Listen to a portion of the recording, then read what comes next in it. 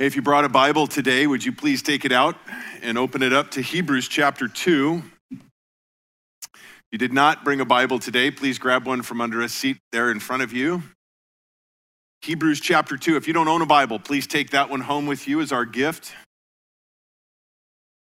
Again, we are here today to celebrate the resurrection of our Lord and Savior Jesus Christ. Something, again, the magnitude of which we will probably never be able to fully comprehend. My prayer today is that as we look in God's word and we give the Holy Spirit freedom to speak to each one of us, that some of these truths, some of these things that we can know from God's word would be settled a little bit deeper in our hearts. So if you would, we're going to begin Hebrews chapter 2 and follow along with me as we read, beginning in verse 5. For he did not subject to angels the world to come, concerning which we are speaking. But one has testified somewhere, saying, what is man that you remember him? Or the son of man that you are concerned about him?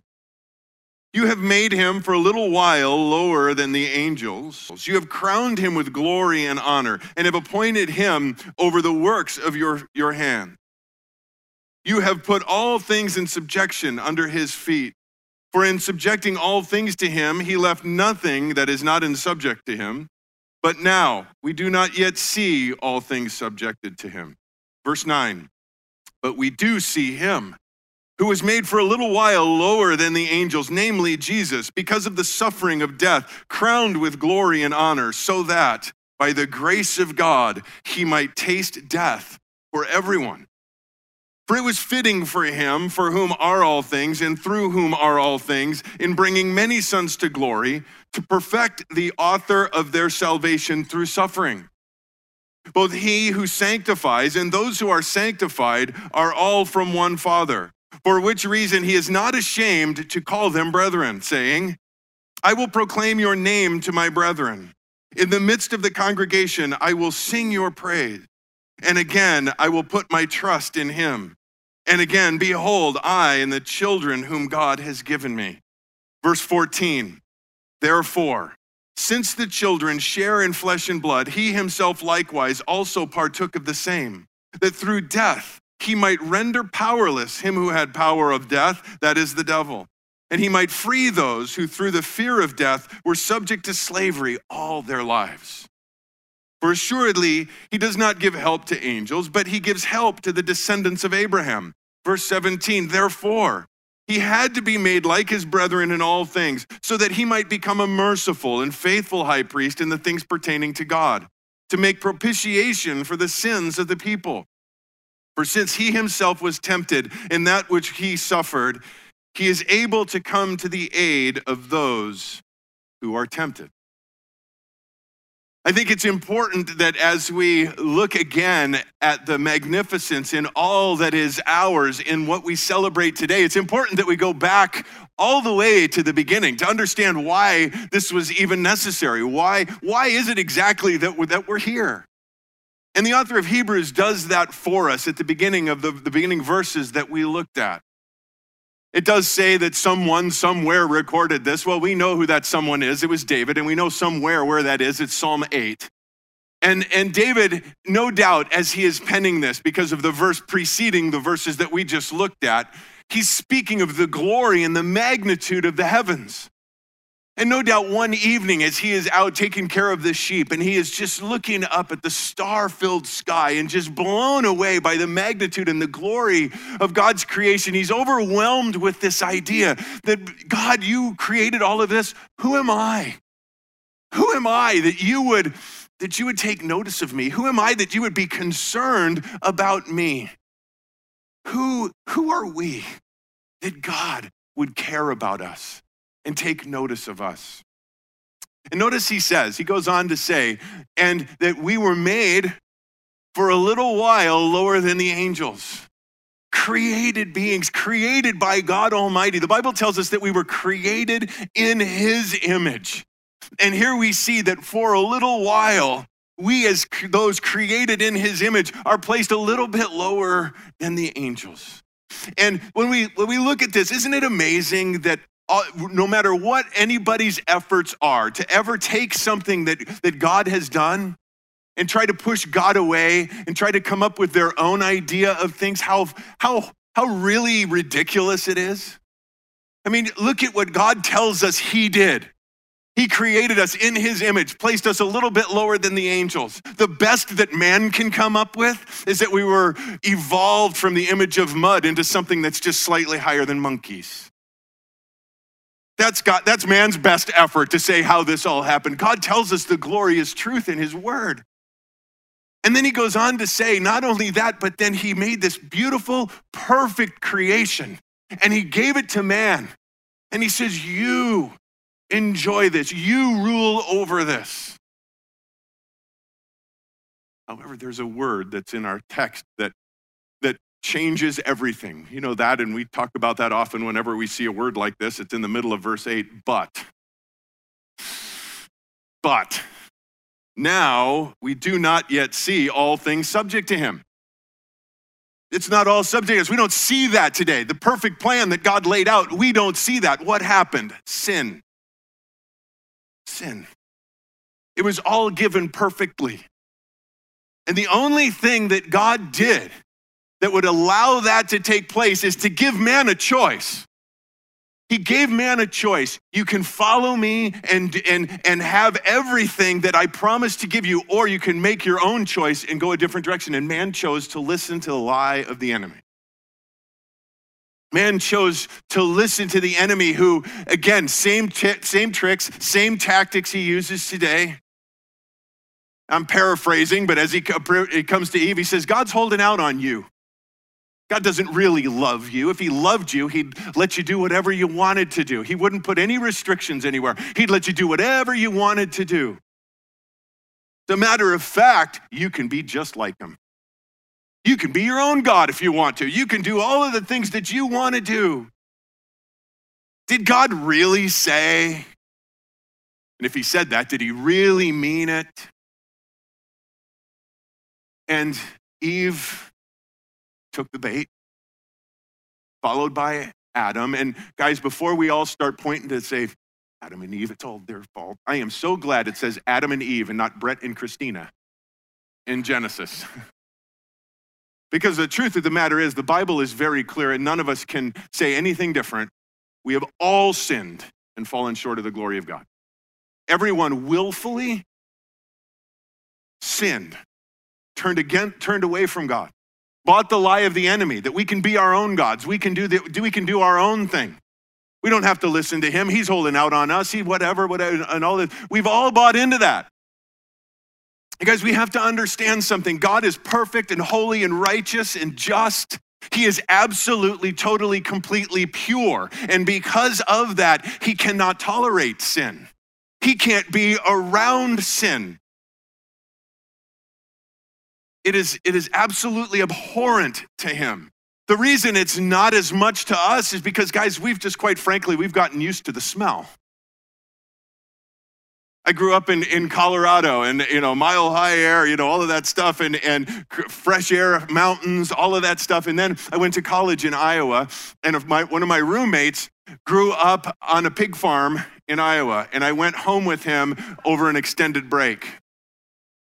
And as soon as I pulled in the driveway, I was like, ugh. It penetrates everything. The smell. And I asked him right away, dude, how do you live here? He's like, what are you talking about? And it penetrated everything. I mean, I still remember the first shower I took, the water coming out smelled like that. I mean, it was just like everything. But I'll tell you what, by the end of the week, I had gotten used to it. It had nowhere near the effect it did when I first drove in. And guys, that's the problem with us living in this. We just get used to the smell. But God, being holy and pure, cannot. And the Bible is also clear that the wages of sin is death. The debt that is owed because of our sin is death. Not just physical death, but spiritual, eternal death. That is the debt that is owed. God can't turn his back on that. He can't just say, you know what, I'll just pretend that didn't happen. You've done some other good things, so we'll just push that away. If he did that, he couldn't be just in doing that. We wouldn't, if a serial murderer was convicted, every evidence to show that he did it, even consider, yeah, I did it, okay. And the judge says, well, you know what, you've done some good things in your life, so we'll let you go. We would say he's unjust. And God being perfectly just, he can't just turn away from sin. And that's the unfortunate truth. That's what we have to come to grips with. When this goes back probably about 10 years ago or so, when the church was still meeting over at the school, we used to have the newcomers' dinners at our house. And I remember one particular time, it was afterwards, if you've ever come to a newcomer's dinner, you know we have chicken and potato salad and a bunch of stuff like that. And it was late in the spring, probably around June. It was already getting really warm. And I remember the big bag of garbage that was left over at the end. You know, some leftover potato salad and chicken and everything like that, all in this plastic bag. And so I go over to throw it in the garbage can, and it was dark outside over there. And when I threw it from a few feet away, I thought it went in the garbage can. But I missed. It went over the top. And behind there was some broken roof tiles and stuff like that from a windstorm recently. So the bag landed on that and split open. A couple of weeks later, I was wondering what in my neighbor's yard smelled so bad. So I went over to investigate. I thought some animal died over there or something. And the closer I got, and then I realized what it was. And I moved our garbage can. And the smell, I mean, to this day, I get a little gag reflex. A couple of times I had to walk away because I was literally about to just throw up. It was so bad. And then there were maggots everywhere. I mean, it was just about the most disgusting thing you could have imagined. Now, we could probably all come up with some real good ways to dispose of that, right? I mean, including dousing it and torching it, right? I mean, just get rid of it.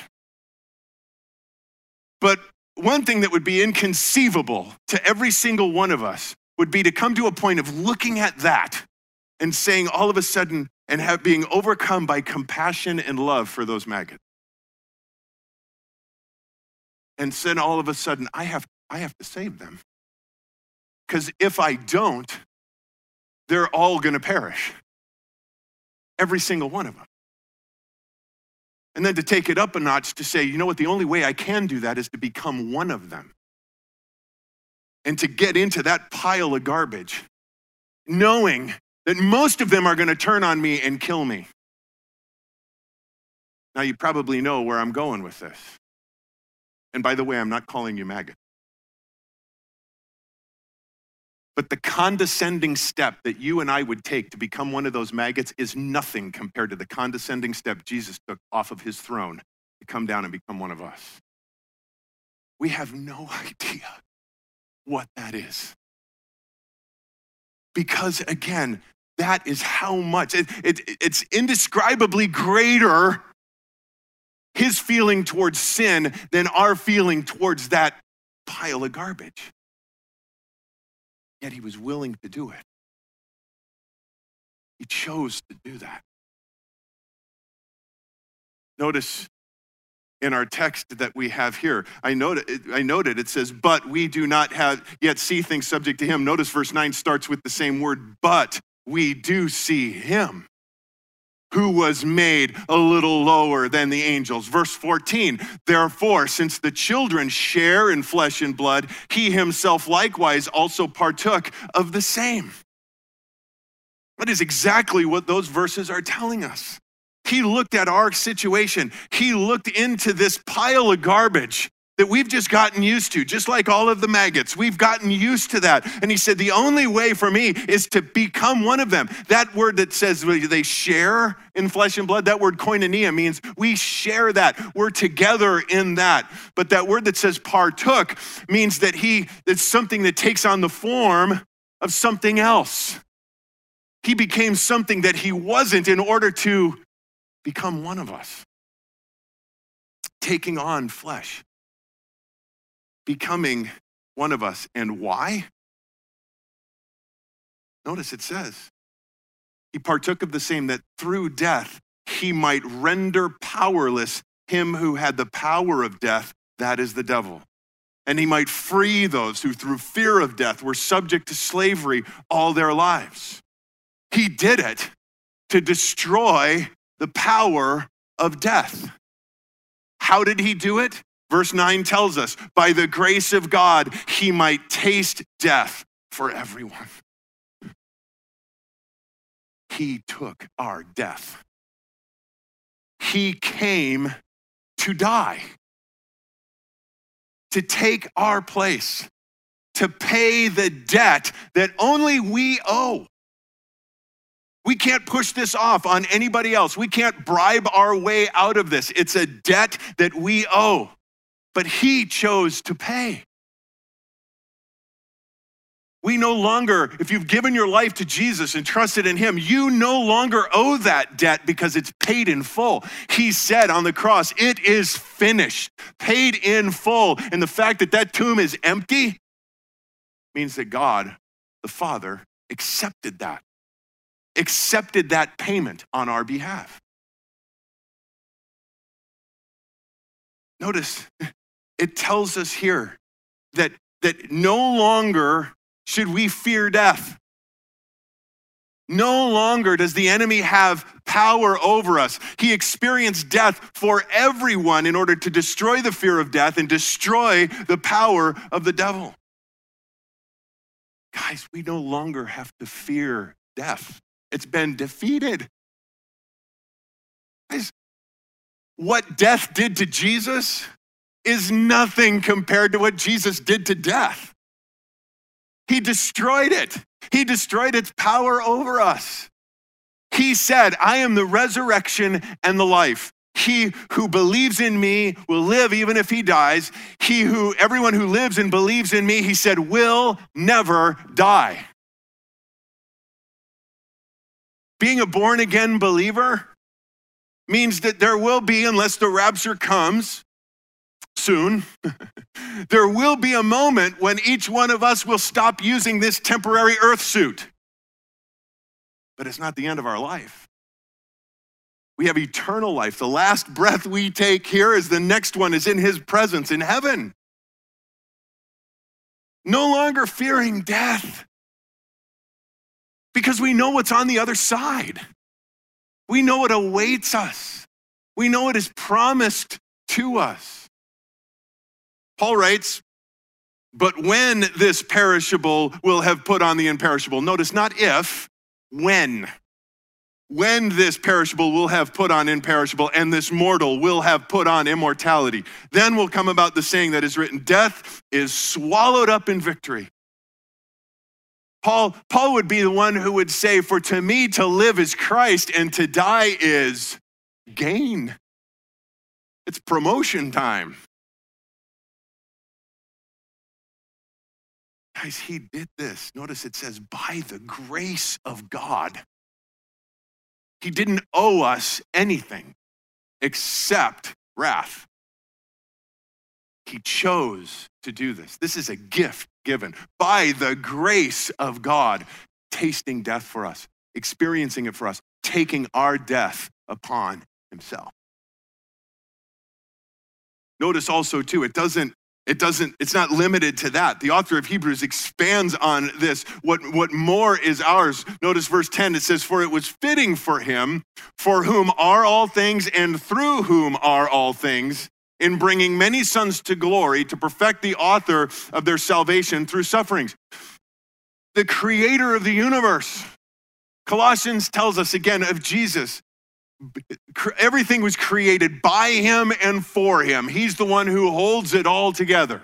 Jesus, Almighty God.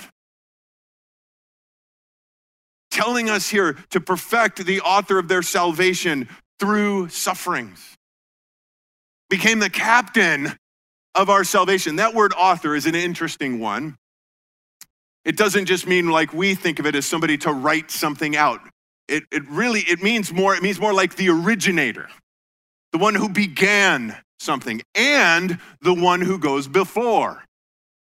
It's used to refer to as a captain in an army, not somebody that's in back barking orders, but one that is out in front, forging the way, leading the way.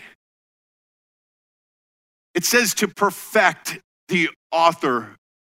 And by that, not meaning that Jesus wasn't perfect prior to. That's not speaking of that. It's not speaking of anything morally. As a matter of fact, his perfectness, being perfect, being absolutely sinless, was the qualifier for him to suffer and die in our place. But his obedience, even to the point of death on a cross, is what completed that salvation for us. But it goes even beyond that again, because he is the one who goes before us. He is the one, when he came and lived his perfect, sinless life on our behalf, it wasn't stuck away somewhere in an ivory palace. He came humble. He came poor. He experienced everything that you and I will experience. He suffered heartbreak. He suffered betrayal. He felt pain of loss. He went through everything that you and I will experience. So that he's not just some distant God who can't relate to us. No, he's one who can understand everything. Verse 18 tells us, for since he himself was tempted, tested, tried in that which he has suffered, he is able to come to the aid of those who are tempted. Those who are going through temptation, trials, difficulties, he can come to our aid. The author of Hebrews will go on to say in Hebrews chapter 4, for we do not have a high priest who cannot sympathize with our weaknesses, but one who has been tempted in all things as we are, yet without sin. Therefore, let us draw near with confidence to the throne of grace so that we may receive mercy and find grace to help in time of need. That is an amazing promise. He came becoming one of us, partaking the same, so that we have one now as we are going through the difficulties and trials in our life. We can go to him at any time. We don't have to take a number. We don't have to wait in line. We don't have to make an appointment with someone to talk to them so they can talk to God. No, we can go directly to the throne of grace anytime we have a need. And he is waiting to hear from us. His desire is to hear our prayer, to come to him in our time of need. He promised he will never leave us, never forsake. He promised all you, everyone who is weary and heavy laden, come, bring it to me and I'll give you rest. That is his promise. And he can understand again and sympathize with us because of what he did. Because he came into this mess for us.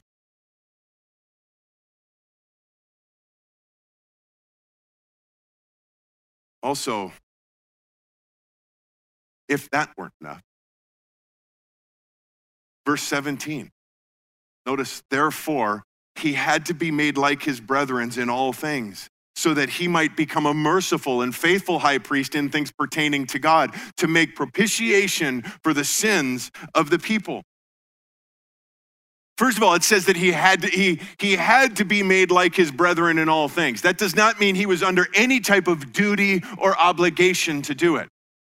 It fits together with what we previously saw, where it said it was fitting for him back in verse 10. That speaks of his nature. That speaks of who he is. He is almighty. He is holy. He is righteous. He is just, but he is merciful. He is long-suffering. He is gracious. He is loving. All of those things make up his nature. And it was fitting for him because of that. And because in order to, it says he had to be made like his brethren in order to, notice, make propitiations for the sins of the people. Now, if you were here on Friday night, I discussed this, what this word, propitiation, it's this big word. If you use it in Scrabble, I think you get a whole lot of points. The problem is, very few people know the extent of what the word means. This isn't a $50,000 word. This is a priceless word. Propitiation.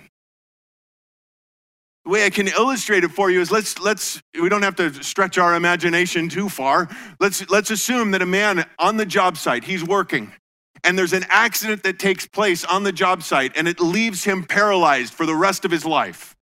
And then as the investigation goes through, the employer is found to be completely negligent.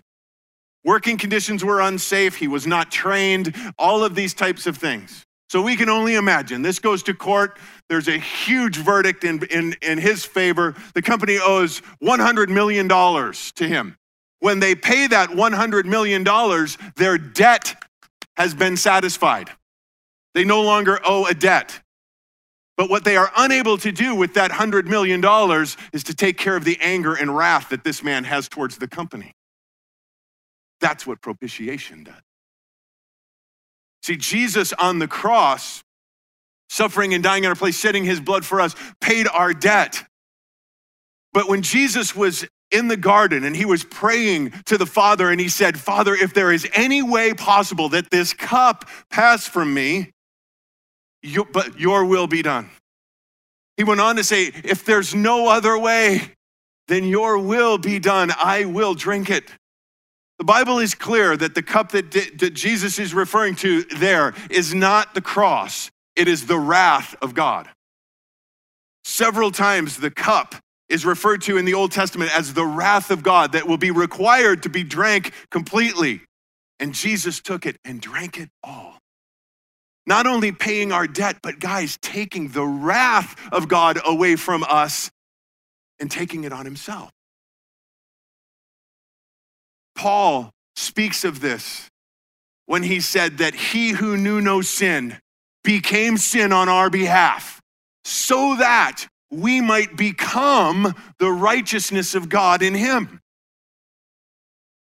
I heard it explained this way one time, and it was such a blessing to me. I share it again with you. On that day, when Jesus hung on the cross and cried out, my God, why have you forsaken me? As the Father, for the first time in all of eternity, turned his back on the Son and poured out the wrath of the sin for our sin upon him. On that day, the Father treated him as though he led our sin-filled, rebellious, self-centered lives, so that on this day, the Father treats us as though we lived his perfect, sinless life. That's propitiation. Amen. That's propitiation. And you know what that opens the door up to? John writes it this way. He puts it in 1 John chapter 3. See how great a love the Father has bestowed on us that we would be called children of God, and so we are. Children of God. We are brought into the family through this. He became one of us so he could usher many of us to glory as his brothers and sisters. And note, it tells us he's not ashamed to call us brothers. Wow. Not ashamed. I heard a story this week of twin brothers. They're much older at the time now. One of them recalling the story of when they were younger, and they were foster kids when they were growing up. They were able to stay together growing through this, but many families, they had to jump through the system growing up. And one particular family that they were with for a couple of years, he recalls the fact that it was a rather large family, but they were the only two foster kids. And they had a small table in the corner of the kitchen where they ate, while the whole family ate, the rest of the family ate in the dining room. Every meal, every day. When they would have huge gatherings, family, friends coming over, they would be in their room, separated. They had this, he said that the backyard had this huge backyard with the swimming pool, and they always had these parties, but they were, he said the entire 2 years they lived with them, not once was he allowed to even put his toe in that pool. Guys, that's not like for us. I don't know about you, but I'd be happy with just a little corner table in the kitchen in heaven. But that's not what it is. We're at the banquet table, not ashamed to call us brothers and sisters. Again, because now when the Father looks at us, he doesn't see us as he sees us clothed in his righteousness. Guys, all of this, again, by the grace of God. None of us deserve any of this, but this is all that is ours. Because he came, because he lived a perfect life, because he died, and because he rose again. Our debt is paid. The wrath is satisfied. We no longer fear death. The enemy, sin, no longer has power over us. We're children of God. Let that settle in a little bit deeper today. You're here. I want to talk to those right now, though, that are here that have never taken that step to trust Jesus as your Lord and Savior. You've never given him your life. And I'm speaking about a total surrender of your life to him. I'm not talking about you going to church your whole life. I'm not talking to you about believing this from your mind. I'm talking to you about ever giving your heart truly to the Lord Jesus. And you know I'm talking to you directly right now because the Holy Spirit's speaking to your heart. I know he is because I've been praying for that. You can know today that your debt is completely paid. You can know today that you will never face the wrath of God. You can today stop fearing death. You can, for the first time in your life, have victory over sin. You can today become a child of God. But it requires that you humble yourself. It requires that you confess. The Bible says, you confess with your mouth Jesus is Lord and you believe in your heart that God raised him from the dead, you will be saved. Confession means saying the same thing as. It means coming for the first time in your life to that point where you say, God, I fully agree with you.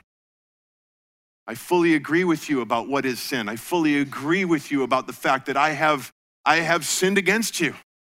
And I fully agree with you that I deserve nothing but your wrath.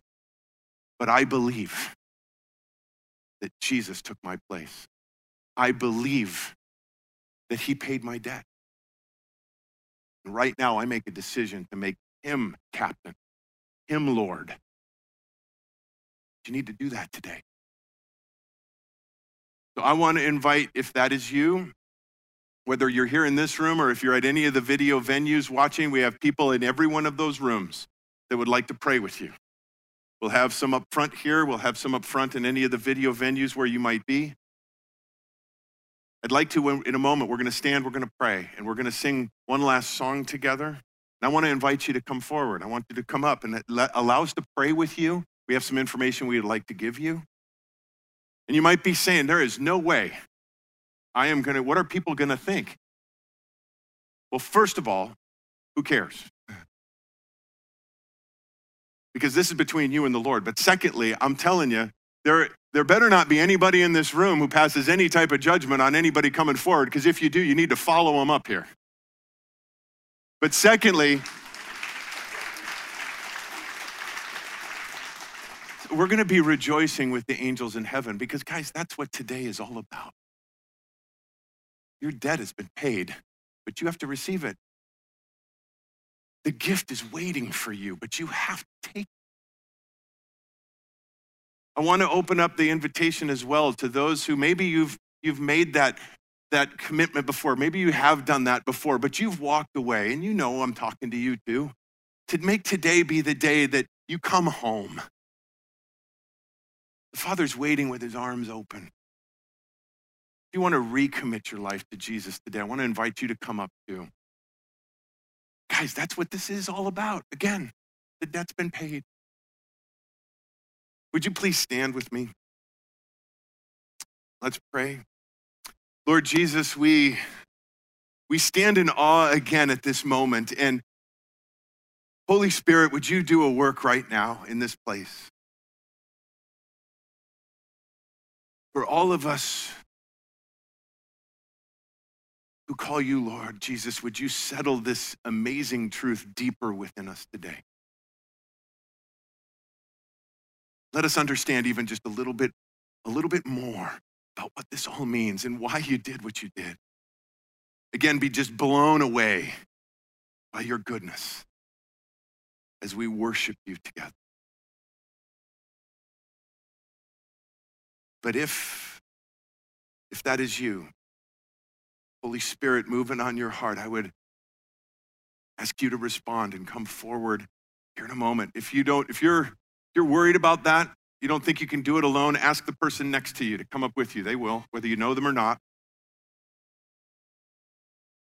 Lord Jesus, we ask that you would move in this very special moment right now. As we worship you, thank you for who you are and all that you have done. In Jesus' name, amen.